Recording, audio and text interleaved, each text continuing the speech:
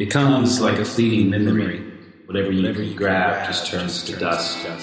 Like eye contact with a stranger in a crowded room is a dream begging to be real. The passing note of a song, the glimmer of the shifting sea, a soft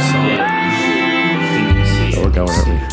Well, yeah, I hit record, but we can start it over if we need to. Yeah, I don't know. We'll just keep going. Okay. Hey. Well, Yeah, we're here. We're on the shores. Cheers. We're on the shores. To the shores. We're always on the shores. As much as possible. Very true. Yeah. Very true. But this is a night that we commit to being on the shores. That's right. So we can go places and be ignorant and figure out stuff. Love it. On purpose. On purpose. The purposeful shores. Exactly. Here we are. Where do you want to kick it off? So many things going on in the world right now. So many things going on inside of our heads. Oh, God, yeah. I feel like you've got some stuff to say about fiat and Yeah. currency and inflation Uh-huh. that could be interesting to start with. Yeah, let's kind of see where that goes. It's not really well thought out. It's just more concerns and thoughts and ideas. And Yeah. anyways, Matt showed me this chart, this chart earlier this week, and it was kind of in line with some of the things I've been thinking about. But it put it into perspective of our national debt and our deficit spending and like revenue coming in, right. and it demonstrates like kind of how fucked we are in a sense. It's pretty wild. Uh-huh. Yeah, you just see the debt go hyperbolic over the last, 20 years. Yeah. So it's going exponential. Like if the chart was inverted and it was a cryptocurrency, you'd be like, I should have bought in 20 years ago. It would have been 100x. But it's not. It's our debt, Yeah. which is kind of scary. Because what are you going to do about that? Yeah, because there was only one time we had a surplus. That was during Clinton's administration, and that was the .com boom era too. Yeah, but I mean, it's just something I don't think we really grasp. We kind of feel like our economic system is sort of like a make believe land, Right. which it kind of is in a sense, but it's also not. Yeah. Because we're all looking for places to store our value that's secure and will transmit across time. And, if people become less confident in, say, the US dollar or treasuries and that kind of stuff, well, money's just going to move other places that are more durable and can transmit, through time in a better form. Bitcoin kind of makes that argument that its ability to transmit energy through time a lot better than fiat, but but it's just I mean, on my end as a coffee shop owner, it's like I'm looking at my green costs going up, pretty much across the board. Everything. Green costs? Oh, green coffee, yeah. Oh, so like unroasted coffee. unroasted coffee, Yeah. Pre-roasted. Pre-roasted. So, and it's like also, just the labor demand and, cost of living. I mean, there's just a lot of things so many variables that putting pressure, especially small businesses, I don't think have a harder time with this because we don't have like teams designated to like look at this, but it definitely has me concerned. As far as like what that's going to look like in the next 2 to 3 years or 5 years. Right. So what's your biggest concern? Is it the national debt? Is it inflation? Is it somehow, I think, like food shortages play into this as it pertains to inflation and scarcity of goods? Yeah. Well, I think part of it is like we haven't really had to live through something. 2008 was a recession in some regards, but it really wasn't earth-shattering. I mean, it was for some. I mean, I don't want to belittle that, but across the board, most people were pretty okay. Yeah. They suffered, for sure, but it wasn't like Weimar Germany. Yeah. Oh yeah, You know, it was like 2,000% their money was Right. devalued. Yeah, so I don't think we definitely don't know what is possibly coming. You know, whether it will actually come or not. That's a debate in and of itself. But yeah, it does look like there's a lot of signs that point to sort of the inflation and supply chain. And I mean, whenever you have outside China, like, 300 plus ships that are not being able to dock and unload their supplies, and we see that in our own ports. And, as far as like how many jobs are available, and there's people not there to fill them, and then the jobs that are there, people are wanting more money to work. Therefore, you have to, so it's like you have the labor side as well as the, cost of goods side. All those things are adding pressure. So that as the owners, or business people or CEOs or whatever, you have to raise the prices. Well, that just seems to inflate or infuriate the whole system. It's like you're not really solving anything. It's a positive feedback loop. Exactly. Yeah. At some point, something's got to give. You know, which is either customers not buying your product, or you not be able to hire people, or not be able to afford, or even get the supplies you need to produce the products you need to. Which I see that on paper goods. It's like, we couldn't get 16-ounce cups for a little while. We went through like 3 or 4 different suppliers and basically ran them all out. So it's super fascinating. But also at the same time, you see that this is the time, where there's the most opportunity, is whenever there is the scarcity and the in the hard times, because it's hard to stick it out. It's hard to make good decisions, and there's luck involved too. As far as like how you maneuver during these times, But it's definitely a sort of a pressure cooker, and also pressure on all sides, right? That kind of push and pull on you. Yeah, I have this sense, like, when we think about these things, and I want to ask questions like, given the possible scenarios that are coming, whether that's inflation or food shortages or currency debasement, all of these things. Like, I want to ask questions about, like, well, how do we prepare for that in order to weather that storm? Mm-hmm. And 2, are there opportunities to utilize those moves in order to make ourselves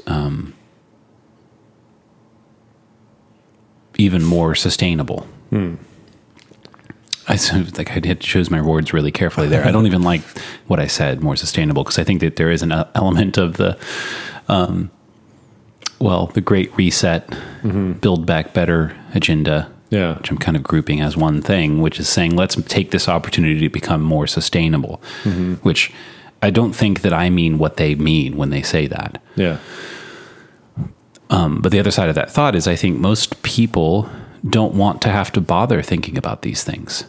They want to work their job and go home to their houses and be with their families and friends and take their vacations. And I think people deserve and should be able to have that and not have to worry about inflation and the way that it's going to affect them.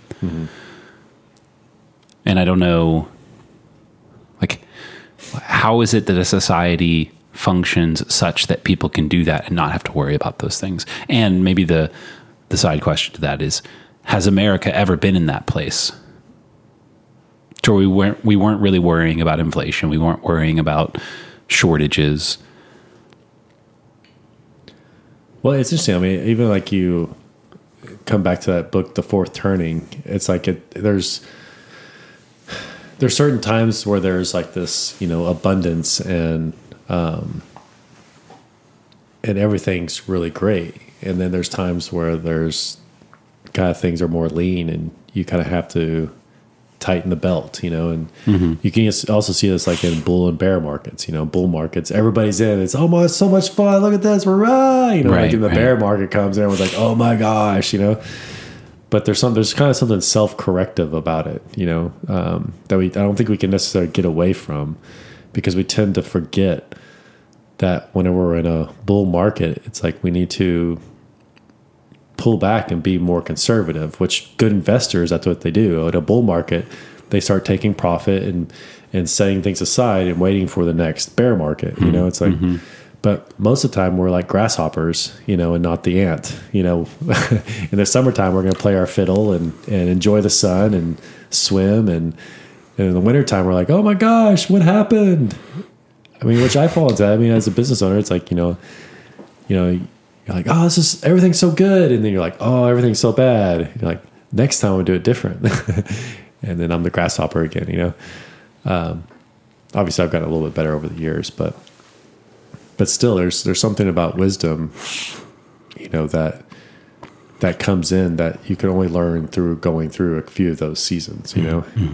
And I feel like I'm hoping that having gone through 2 or 3 of those, you know, I'm 44, that maybe I've learned something.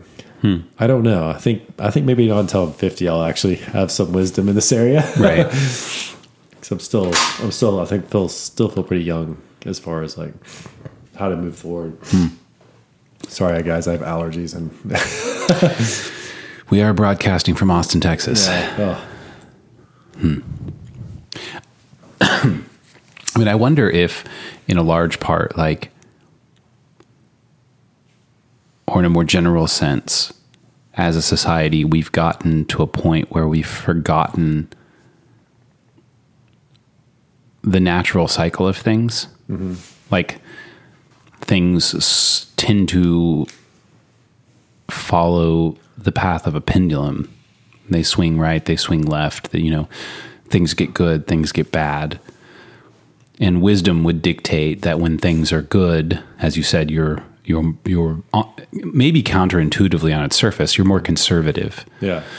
When things are bad, you're conservative in different ways, but if you have the ability, if you played the good times properly enough, in the bad times, you can actually invest in a way that becomes more meaningful in the next set of good times. Totally. And I think that's true not only in finances, but probably in some sort of more general sense. And when I look around at the world, I think it's like the last 3 years, I keep finding myself having this reaction of feeling stunned, like stunned by the way people are responding to things in a very general way. Yeah. So whether that's COVID itself or the most recent Black Lives Matter movement in response to George Floyd, and Breonna Taylor and all of that, or whether it's this very recent Supreme Court opinion leak about Roe versus Wade. The commonality that I see there is I think it's stunning how fervent the responses are to these things on many sides of the issues, and it seems like it's like we've forgotten that you should have some amount of like, well, wait and see. Some amount of let's wait for all the information or for more information. And maybe we shouldn't be so quick to make assumptions or make decisions or claim that this is the end of democracy or or Nazis, the end of life as we know it, or the rise of the neo-Nazis or whatever. And it's like we're taking everything to these very extreme places. Yeah. And I think, well, that's the opposite of the conservative way to handle this. Not conservative as in right-leaning, but conservative as in, like, things are pretty good, you know, in the grand arc of humanity. And we seem to be responding to things as if it's the worst thing that's ever happened. Yeah. Yeah, I think kind of what you're hitting on is perspective as far as like, you know, understanding history and kind of where we stand in that history. And it doesn't mean that everything is perfect or as good as it could be, but it's definitely better than what it was. And I think that's something you can only gain by understanding history and what it was like 100 years ago, 200 years ago, 1,000 years ago. But in the same sense, you can also understand like why there were certain norms and cultural aspects that sort of helped everyone act together in things because you needed some sort of cohesiveness. And that's something that how we kind of like have a society that sort of moves forward through time, because there's something cohesive that binds us together, you know, whether it be a king or a pharaoh or a document, the Magna Carta, the Constitution. Like there's something that's our religion, you know, Allah or Yahweh or Jesus, or there's something that's binding people together. And whenever you don't have something that's binding people together, you kind of have a chaos that sort of ensues. But it ensues in a way that people then have to then bind around something. And sometimes that's war, you know. There has to be a common enemy or something like that that brings people together. But I don't know, is that kind of what you were talking about too? Or? Yeah, a bit. I mean, I think it's all very closely related. Yeah. And I wonder, part of me wonders, like, what can be done? Because I don't think that it's appropriate for us to continually be comparing ourselves to the past. Like, it's not the right measuring stick. In some sense, it's more appropriate to compare yourself or compare things, or at least as appropriate to compare the way things are to the way things could be. You know, because if you say, well, hey, like, look, you know, compared to 135 years ago, things are so much better that it's not even worth making the comparison, right? Yeah. And that's such a short period of time. So you could make the claim that, like, no one should be complaining about anything because things are so good, like unimaginably good to a person who was alive in 1895. Yeah. So, but that's not productive. Like, it's more productive to say, well, how could things get better? Because they obviously can, and they obviously should. And that will be true for all of time. Well, I think it's like the whole idea of perspective in general is that idea of understanding where you've come from and projecting into the future what you could be, or what it could, what we as a society could be. You know, it's like, because there's some unreasonable, like there's the utopian aspects, you know, it's like utopian is not possible. Like that's something that we've learned through the past, you know, it's like a perfect society that, you know, everybody gets along. It's sort of like a commune sort of idea of everyone does their work, and, you know, it's kind of a communist idea too. It's like, oh shoot, I forgot the trope, but, to each according his need, to each according his ability. Is that how it's said? It's like, well, that's really nice, but that means that you're expecting other people to act up to what they are capable of, you know, and people to communicate, and for other people to understand what other people's needs actually are.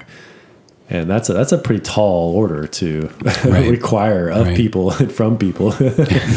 Well, because you can't, like, how do you determine what someone's needs are? Yeah. And how do you determine what somebody's ability is? Yeah. You can't determine those things by fiat or by dictate. Yeah. It has to be somehow more acted out in the world. And also voluntary. Involuntary. Because the truth be told is, like, we don't know what we're capable of. Right. You have to act that out in the world, and the world tells you what you're capable of. And that's a great point. And it has to be voluntary. You have to, in order to understand what you're capable of, the first thing you have to do is wake up in the morning and say, I'd like to test myself to see what I'm capable of. You know, you can't have someone force you into a situation in order to see what you're capable of. You won't be as capable as you would be if you did that voluntarily. Which is also interesting because as a society and as cultures, we do put some frameworks around that. Like, if you don't pay your rent, you're not going to have a place to live.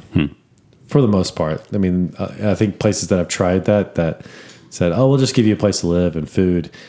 it tends not to work out because we're people. We need challenges, and we need to find that for ourselves. Well, and we need ownership. And yeah. ownership requires responsibility.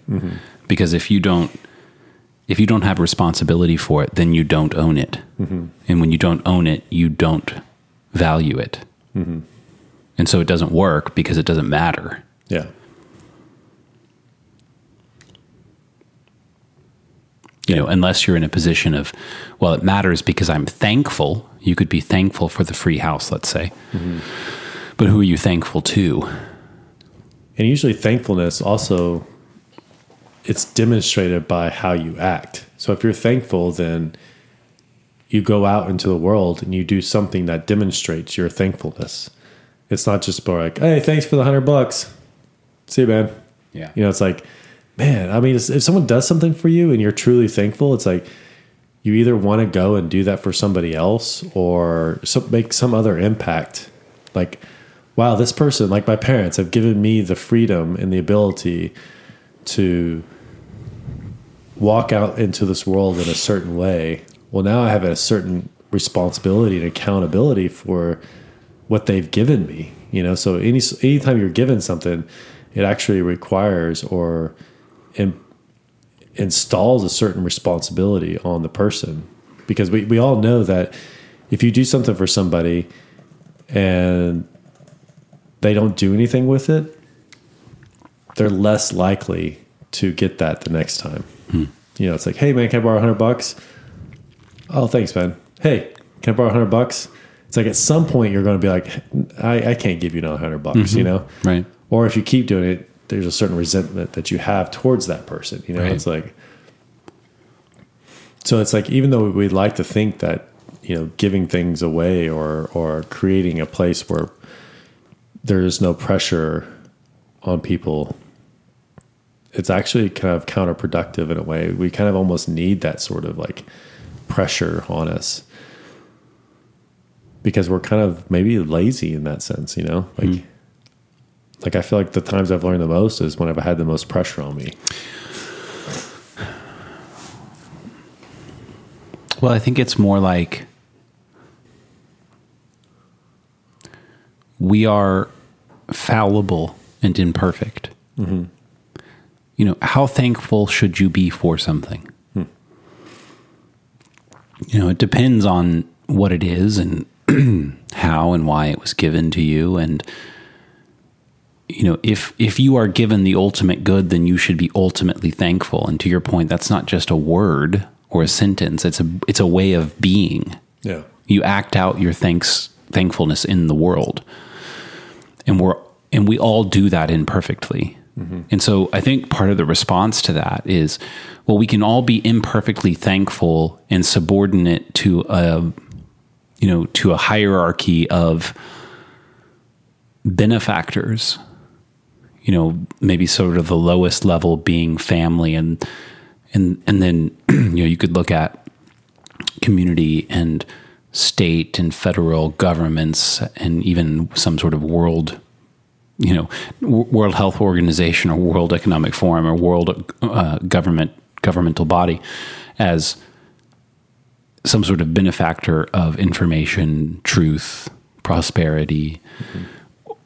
Or you could abstract it up to the level of God and say, well, we should all be thankful for that which is given to us, which is true, we should, but we will all be imperfectly thankful. So the response to that is, well,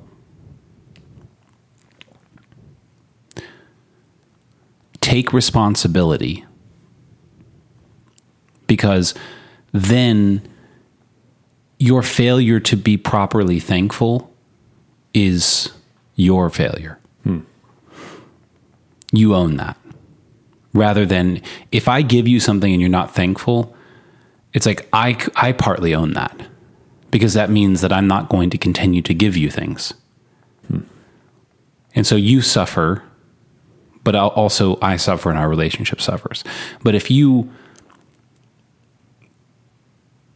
through voluntary, mutually beneficial exchange, we trade for something, Now, what's understood in that mutual exchange, mutually beneficiary exchange is that you own something now.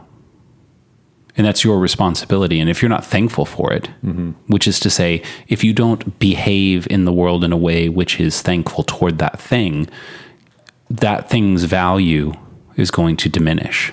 So let's say you buy a car from me. You know, if I give you the car and you just let it become dilapidated and break down, you don't take care of it, you don't change the oil, you know, you don't rotate the tires. I don't know. People don't really rotate tires anymore, do they? Really don't. Yeah. No. You know, but you could buy a car from me and let it go to hell. And I'm kind of, well, I'm free from that. Sorry, let me rephrase that. If I give you a car and you let it go to hell, I'm thinking, well, you obviously weren't thankful for that car because you didn't take responsibility for it. I'm not giving you another car. Yeah. Because you just wasted that one. Whereas if you buy the car from me, the fact that you let it go to hell is really none of my problem or my business. You know? Oh, true. Yeah. Like I could look at you and say, hey, that's really a shame. Yeah. That you weren't thankful for the car that you had. But that's kind of your... Yeah, there was it's on you. Exchange that happened that was like... Yeah. So I think part of ownership is the incentive to responsibility. And maybe it's also something akin to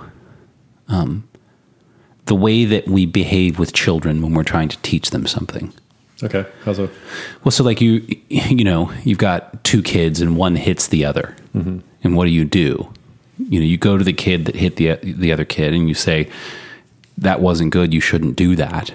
And you owe your sister an apology. You know, and that kid says, sorry. And you're like, hey, no, not good enough. You know, say it right. Say it like you mean it. And you say all these imperfect things. Yeah. You know, but so what you're trying to get from them is like authenticity. Like, demonstrate to me that you really are sorry. I'm not asking you for words. I'm asking you for a mode of being toward another person. And they don't know what it means, you know? And so you try to explain it and articulate it. They're not going to get it. And so you finally just go, all right, good enough. Just let's take some time apart, separate or whatever. Yeah. But you go through this little behavior in, you know, enough times, basically what you're asking those children to do. And then, you know, the person says, I'm sorry, imperfectly. And then you look at the other kid and you say, you know, tell them you forgive them. Yeah. And they're like, forgive me. You know, it's like, totally. So you make them go through this little drama, this acting ritual. out of a ritual. And you do that enough times and suddenly it'll click for the kids and be like, oh, I said it and I actually meant it. And then the person who it was said to is like, oh, wow, that was different. That meant something to me. Actually, I actually forgive you. And it's like, you don't understand apology and forgiveness without sort of first acting it out, playing the part. True. And so to the extent that we're imperfectly thankful, ownership allows us to act it out in a way that lets us see our own failures in a way they can just be ours. Yeah. And then we can say, hey, I didn't like losing that car or whatever. I'd like to be different. Yeah. Because in the, you know, back to the formulation, each according to his needs and each according to his ability, it's like a shared fate scenario. It's like we're all going down together. And that's, well, if you, I guess if you take history seriously, all going down together means hundreds of millions of people dying. Yeah. And we should all not want that. Maybe it's much better to say, why don't we take some ownership and some responsibility and act out, discover the ways that we want to be by acting them out in a way that affects ourselves more than those around us in the times that we fail, and accept that part of that is going to mean that some people are going to be much more responsible, sort of AKA much more thankful. Mm-hmm. And that's going to achieving their ability. They're going to extract more of their ability from the potential of the future, mm-hmm. and extract more prosperity from that. Yeah. While others are going to allow everything to go to shit, mm-hmm. and there's going to be inequality. Which is interesting, because I can almost be very insensitive as far as like how you phrase that. It's like, well, shouldn't we take care of those who maybe don't have the experience of that? You know, so like, you know, you were talking earlier about the ritual. You know, we make our kids act out these rituals, but it's not the ritual that we're trying to teach them. It's what the ritual means. And like, when you get it, like, hey, I'm sorry, you know what, I forgive you, and you experience that, mm-hmm. It's like when you forgive somebody that didn't ask for forgiveness, what they did to you no longer has control over you. It's like you've come out from underneath them. But if they ask for forgiveness and you forgive them, there's actually a place where you become closer, you know?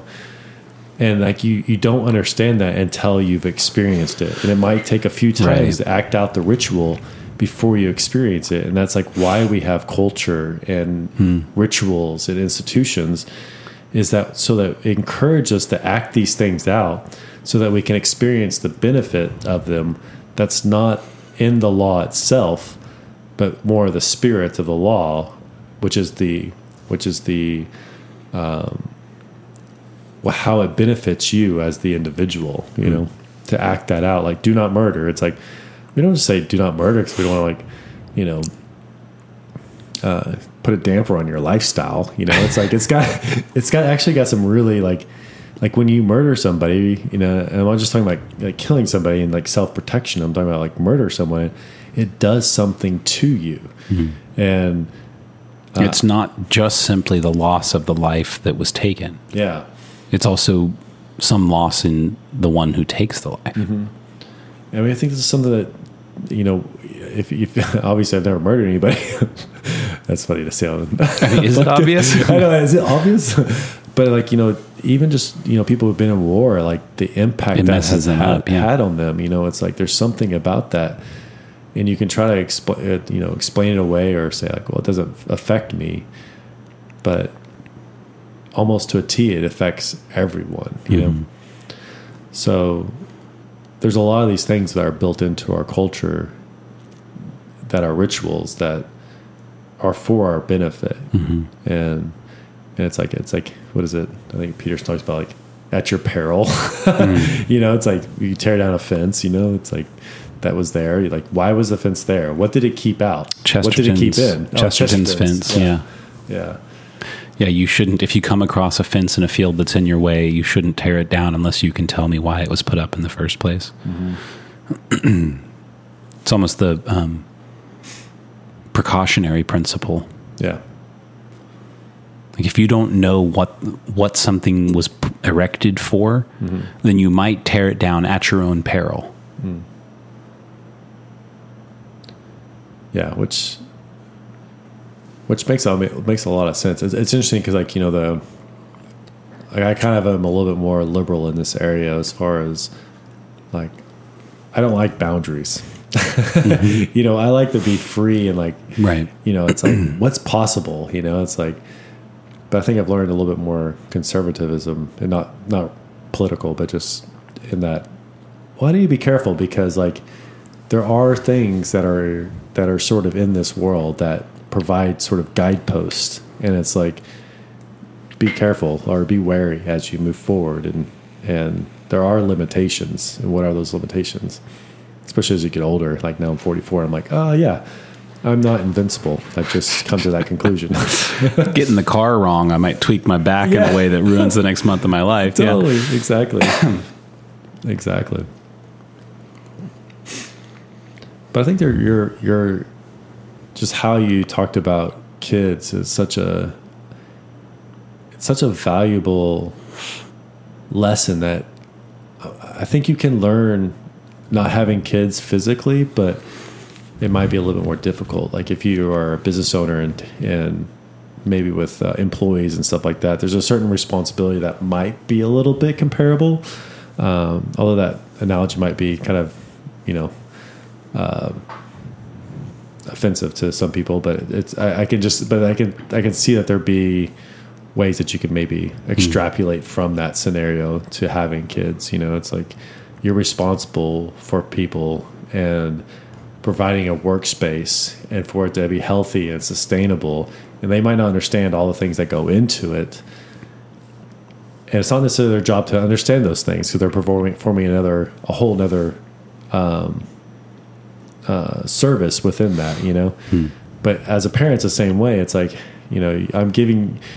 you're raising these kids and you're giving them a certain amount of structure around them. And as they grow up, you kind of release more and more of that structure. We've talked about this quite a few times on this podcast. But you are providing a space for them in rituals and disciplines that are for their benefit, that when they're outside of your realm of responsibility, that they could thrive. It's like I hope everyone who's worked for me, when they leave Medici, that they can be that much better of a person or an employee or open their own business. It's like they'll have grabbed something from this that they can then launch out into the future, which is the same, which is very similar anyways to kids. How do you provide a framework that empowers, gives people responsibility, that then they can go and out into the world and do something that's not under your covering, Yeah. Which, like, Medici is a covering that, Alice and I have sort of made. And it's like when you go outside of that covering, you're going out into somebody else's or making your own,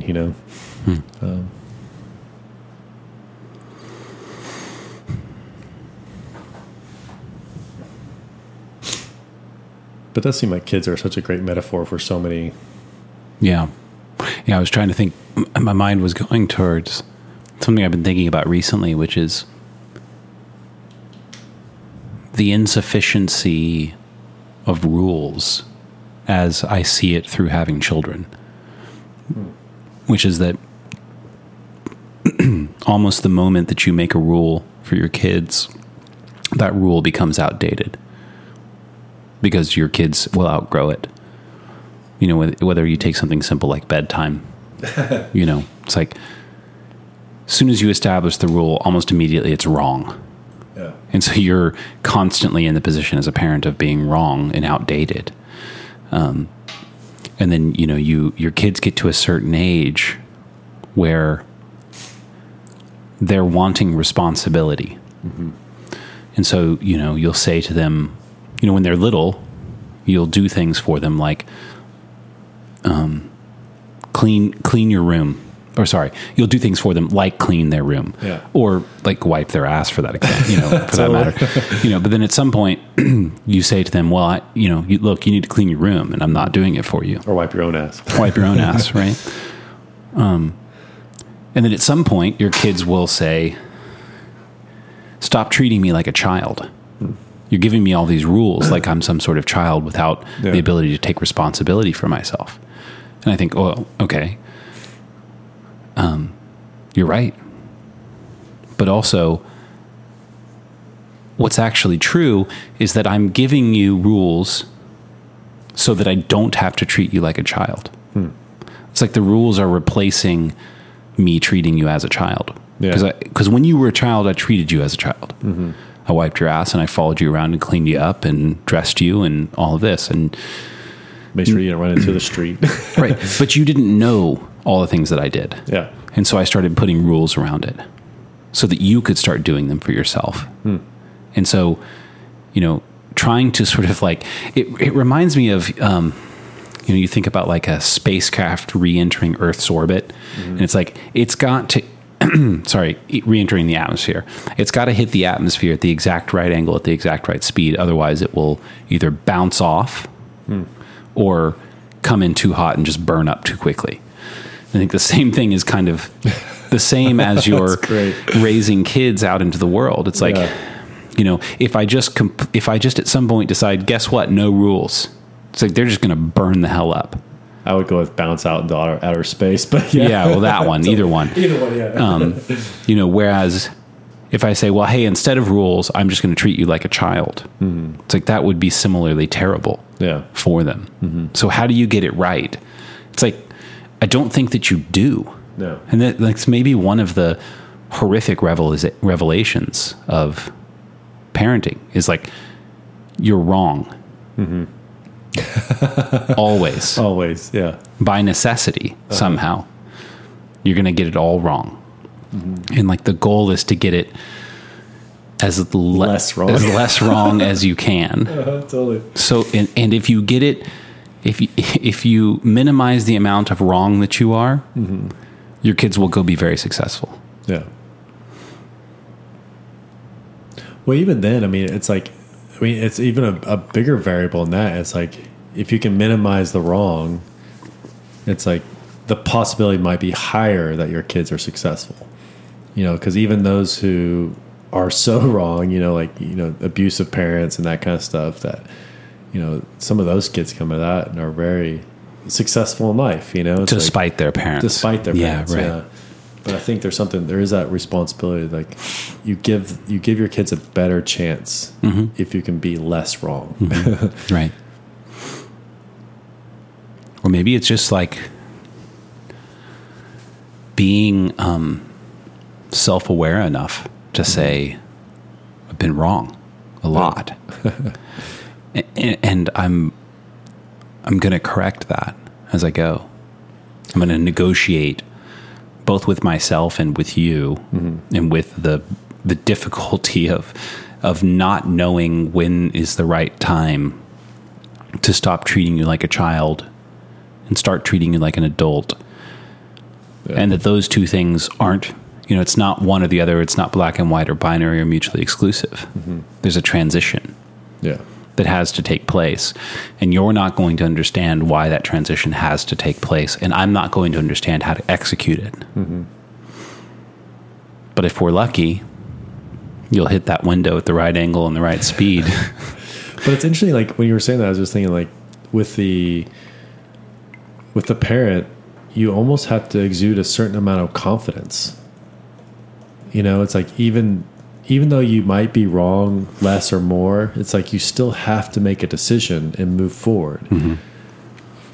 You know, and even stick by some of your less, maybe even more wrong decisions. Like, nope, I said this and that's what I meant. It's like, well, am I being too hard on him? You know, it's like, no, this time I'm sticking to it. Mm-hmm. It's like, well, I'm being a little bit too hard on him this time. You know, it seems like there is that sort of like, you kind of ebb and flow between those two spaces of, no, this is a hard and fast rule and you did not live up to it, you mm-hmm. know? Or in the next time, it's like, this is a hard and fast rule, but I know it's a little bit rigid, and so I'm going to kind of let you slide, you know? Right. And how do you do that? I mean, that's wisdom, that's discernment, that's, you know, perspective too. You know, if you understand and see that, you know, maybe you need to just cut your kids some slack this time, right. You know? Or you've cut too much slack and you have to kind of, you know, bear down or whatever. Right. I mean, it's kind of the judicial system in that sense too. It's like when we look at, oh, you're a first time offender. Okay, well, we'll give you 6 months or something like that. Mm-hmm. Or maybe just time, good behavior, time served, 2 weeks or whatever, you know? Like we try to like have that sort of like spirit of the law rather than just like, you know, you steal a candy bar, you get 10 years, you know? Like that was dumb. Yeah. You know, it's like, you know, first time pot offender or whatever, you know, or, you know, it's like, well, it's not that bad. Or should we even be, you know, incarcerating people who sell pot or whatever, you know? Right. And that's a whole other argument, but. Yeah, I don't know exactly how to go here with this, but I think it's something like, it's like, when do you remove rules as your kids are growing up? You remove them when because your kid might say, well, I don't need these rules anymore. Mm-hmm.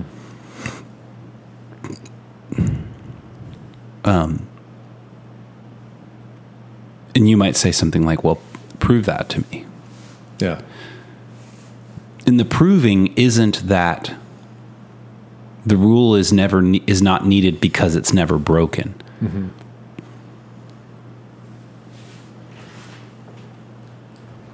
I'm trying to figure out where I'm going with this. So, for instance, now that I'm in like to compare it with, I have a job, and there's rules at the job. As I've progressed in my career and the job that I'm in right now, like I couldn't tell you what the rules of my job are. There isn't a time that I'm supposed to show up, and there isn't a time that I'm supposed to stay till. And this is, it would be different if I worked a different job, because, one of my responsibilities isn't to open the office, for example, or to serve customers from the, it's not like we have customers that we serve from hour X to hour Z. Mm-hmm. But my point is that I don't know what the rules of my job are. And the rules aren't, in some sense, the rules aren't needed because I don't break them. Mm-hmm.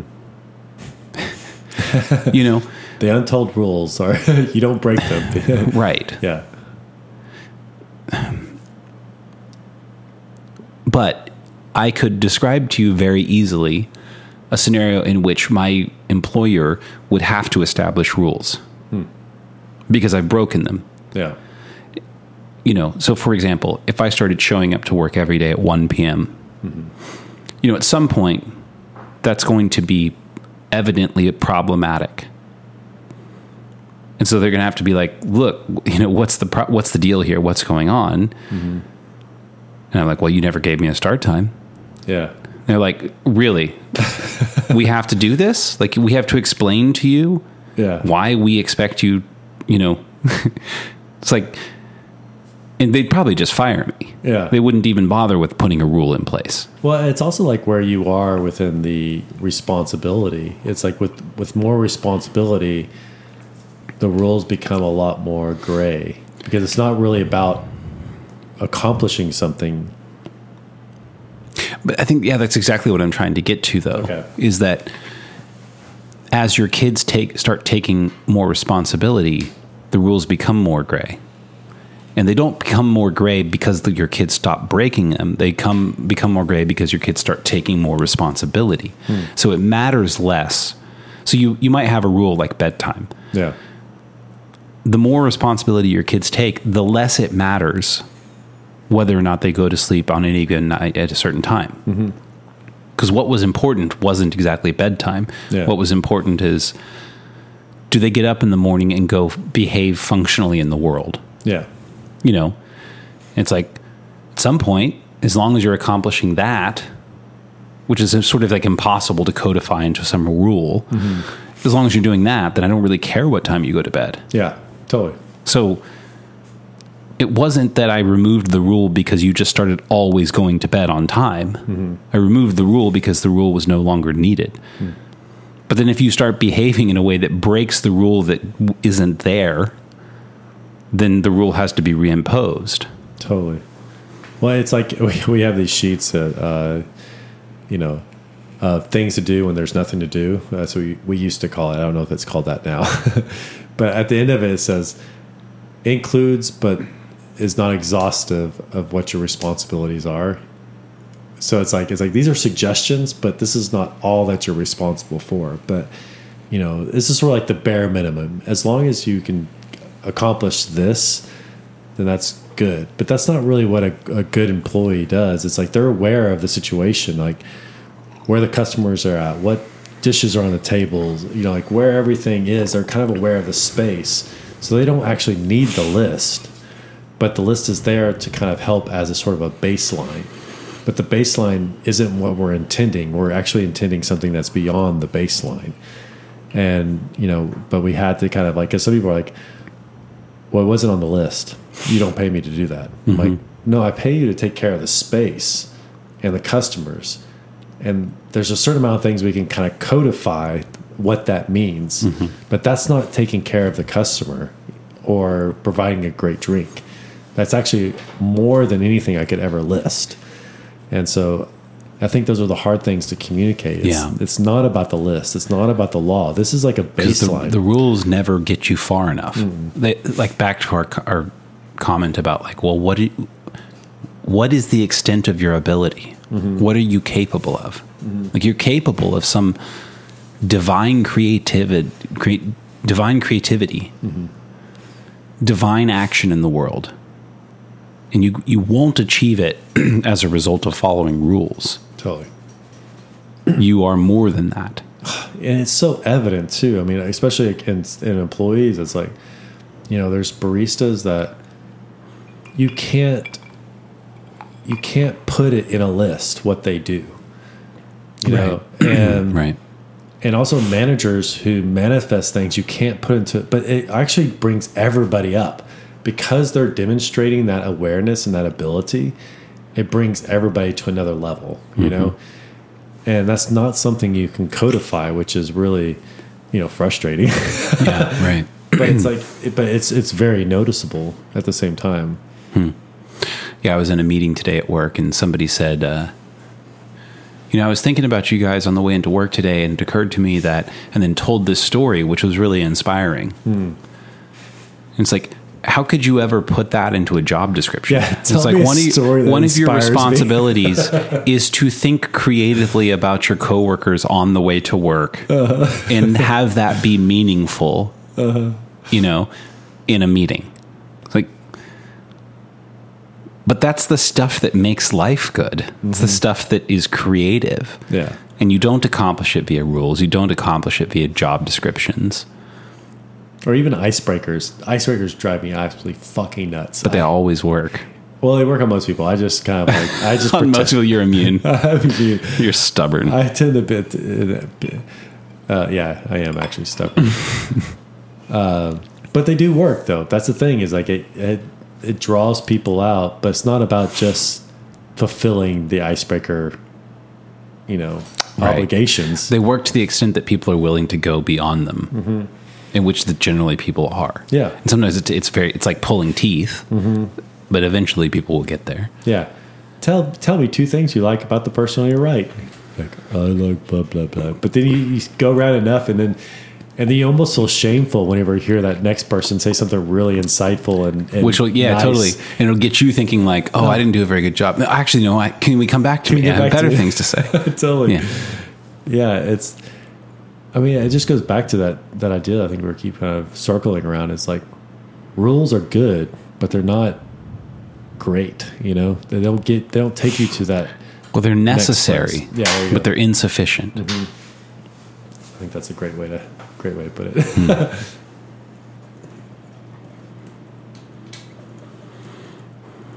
Oh man.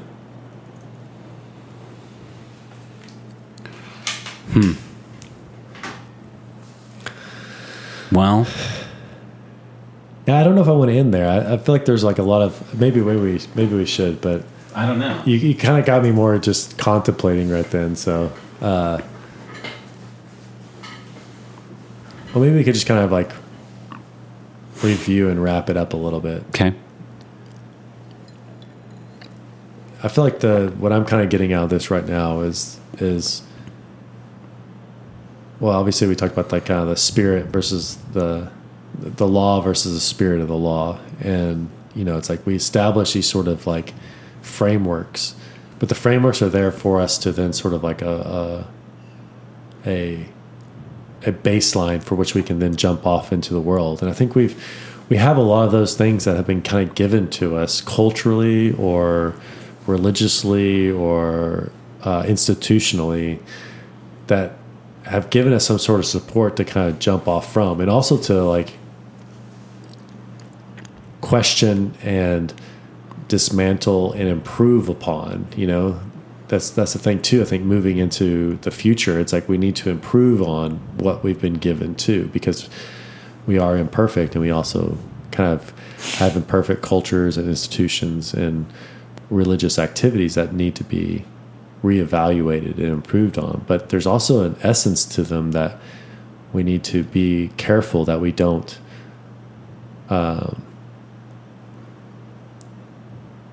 lose, and that's there for a reason. The whole, fence in the field thing that we talked about earlier. I think you and I, we talked a lot about some things before this, and it's like, there's a lot of things that have been passed on to us, and it's like, we need to be really careful about how we move into the future, and that we need things to unify us and unite us. We have to have those things, whether it be God, a constitution, a flag, something has to. We can't deconstruct everything, because we know where that goes. If you deconstruct everything and we don't share anything in common, even the ability to agree to disagree, like right now with the whole Roe v. Wade thing, it's like, it's very black and white, where it's a lot more complex. Yeah. And at some point, we have to have places where we can agree to disagree. And we might be on the losing side of whatever that thing is we thought, Right. I mean, it's like part of it just seems so impossible. And I think what you need is humility and forgiveness in order to move forward, because, well, in the same way that as a parent, the moment you create a rule, it's almost immediately outdated and insufficient and in some way like inappropriate. The same is true of our institutions and our structures of society. Totally. But that the response to that should not be, well, get rid of them then. Just like your response as a parent should not be, when you realize that your rule is outdated and inappropriate, should not be, well, no more rules then. Wouldn't be good for your child. Yeah, I keep screwing that up, so it's just not so it's just none. Because in a sense, you don't know, well, your child doesn't know what your rules are protecting them from. And you don't know what the institutions and the structures of our society are protecting us from. And even the fact that we have our entire lives lived in a society in which disagreements can be had and argued about with words, at least for the last, 160 years? Yeah. 158. With a few skirmishes here and there, but yeah. Well, yeah. Yeah. But we resolve our conflicts with words. The alternative to that is to resolve conflicts with violence. Yeah. And that's a lot worse. So if that means that we have to tolerate some outdated laws, some outdated rules, some outdated structures, and work on updating them rather than getting rid of them so that we don't return to violence as conflict resolution, I think that would be a much better way forward. But that takes humility, and it takes forgiveness. Like, not only forgiveness towards the people that we disagree with, but also forgiveness towards the people who came before us, who afforded us so much, but also didn't get it right. Partly because it's impossible to get it right, because the world is transforming right in front of our eyes. There's no way to get it right. But there is a way to improve it. And so humility and gratitude, I think, is the only way to resolve that eternal problem of sort of always being wrong. Yeah, it makes me think of time horizons too. It's like, if you want something to change tomorrow, it's like, you need to maybe change your time horizon. It's like it takes time for people to change and to grow, and right. Yeah. But I think that's good. We'll leave it there. Yeah. All right. Cool. Well, thanks, guys. The shores have been had. True that. Let's see y'all. Cheers.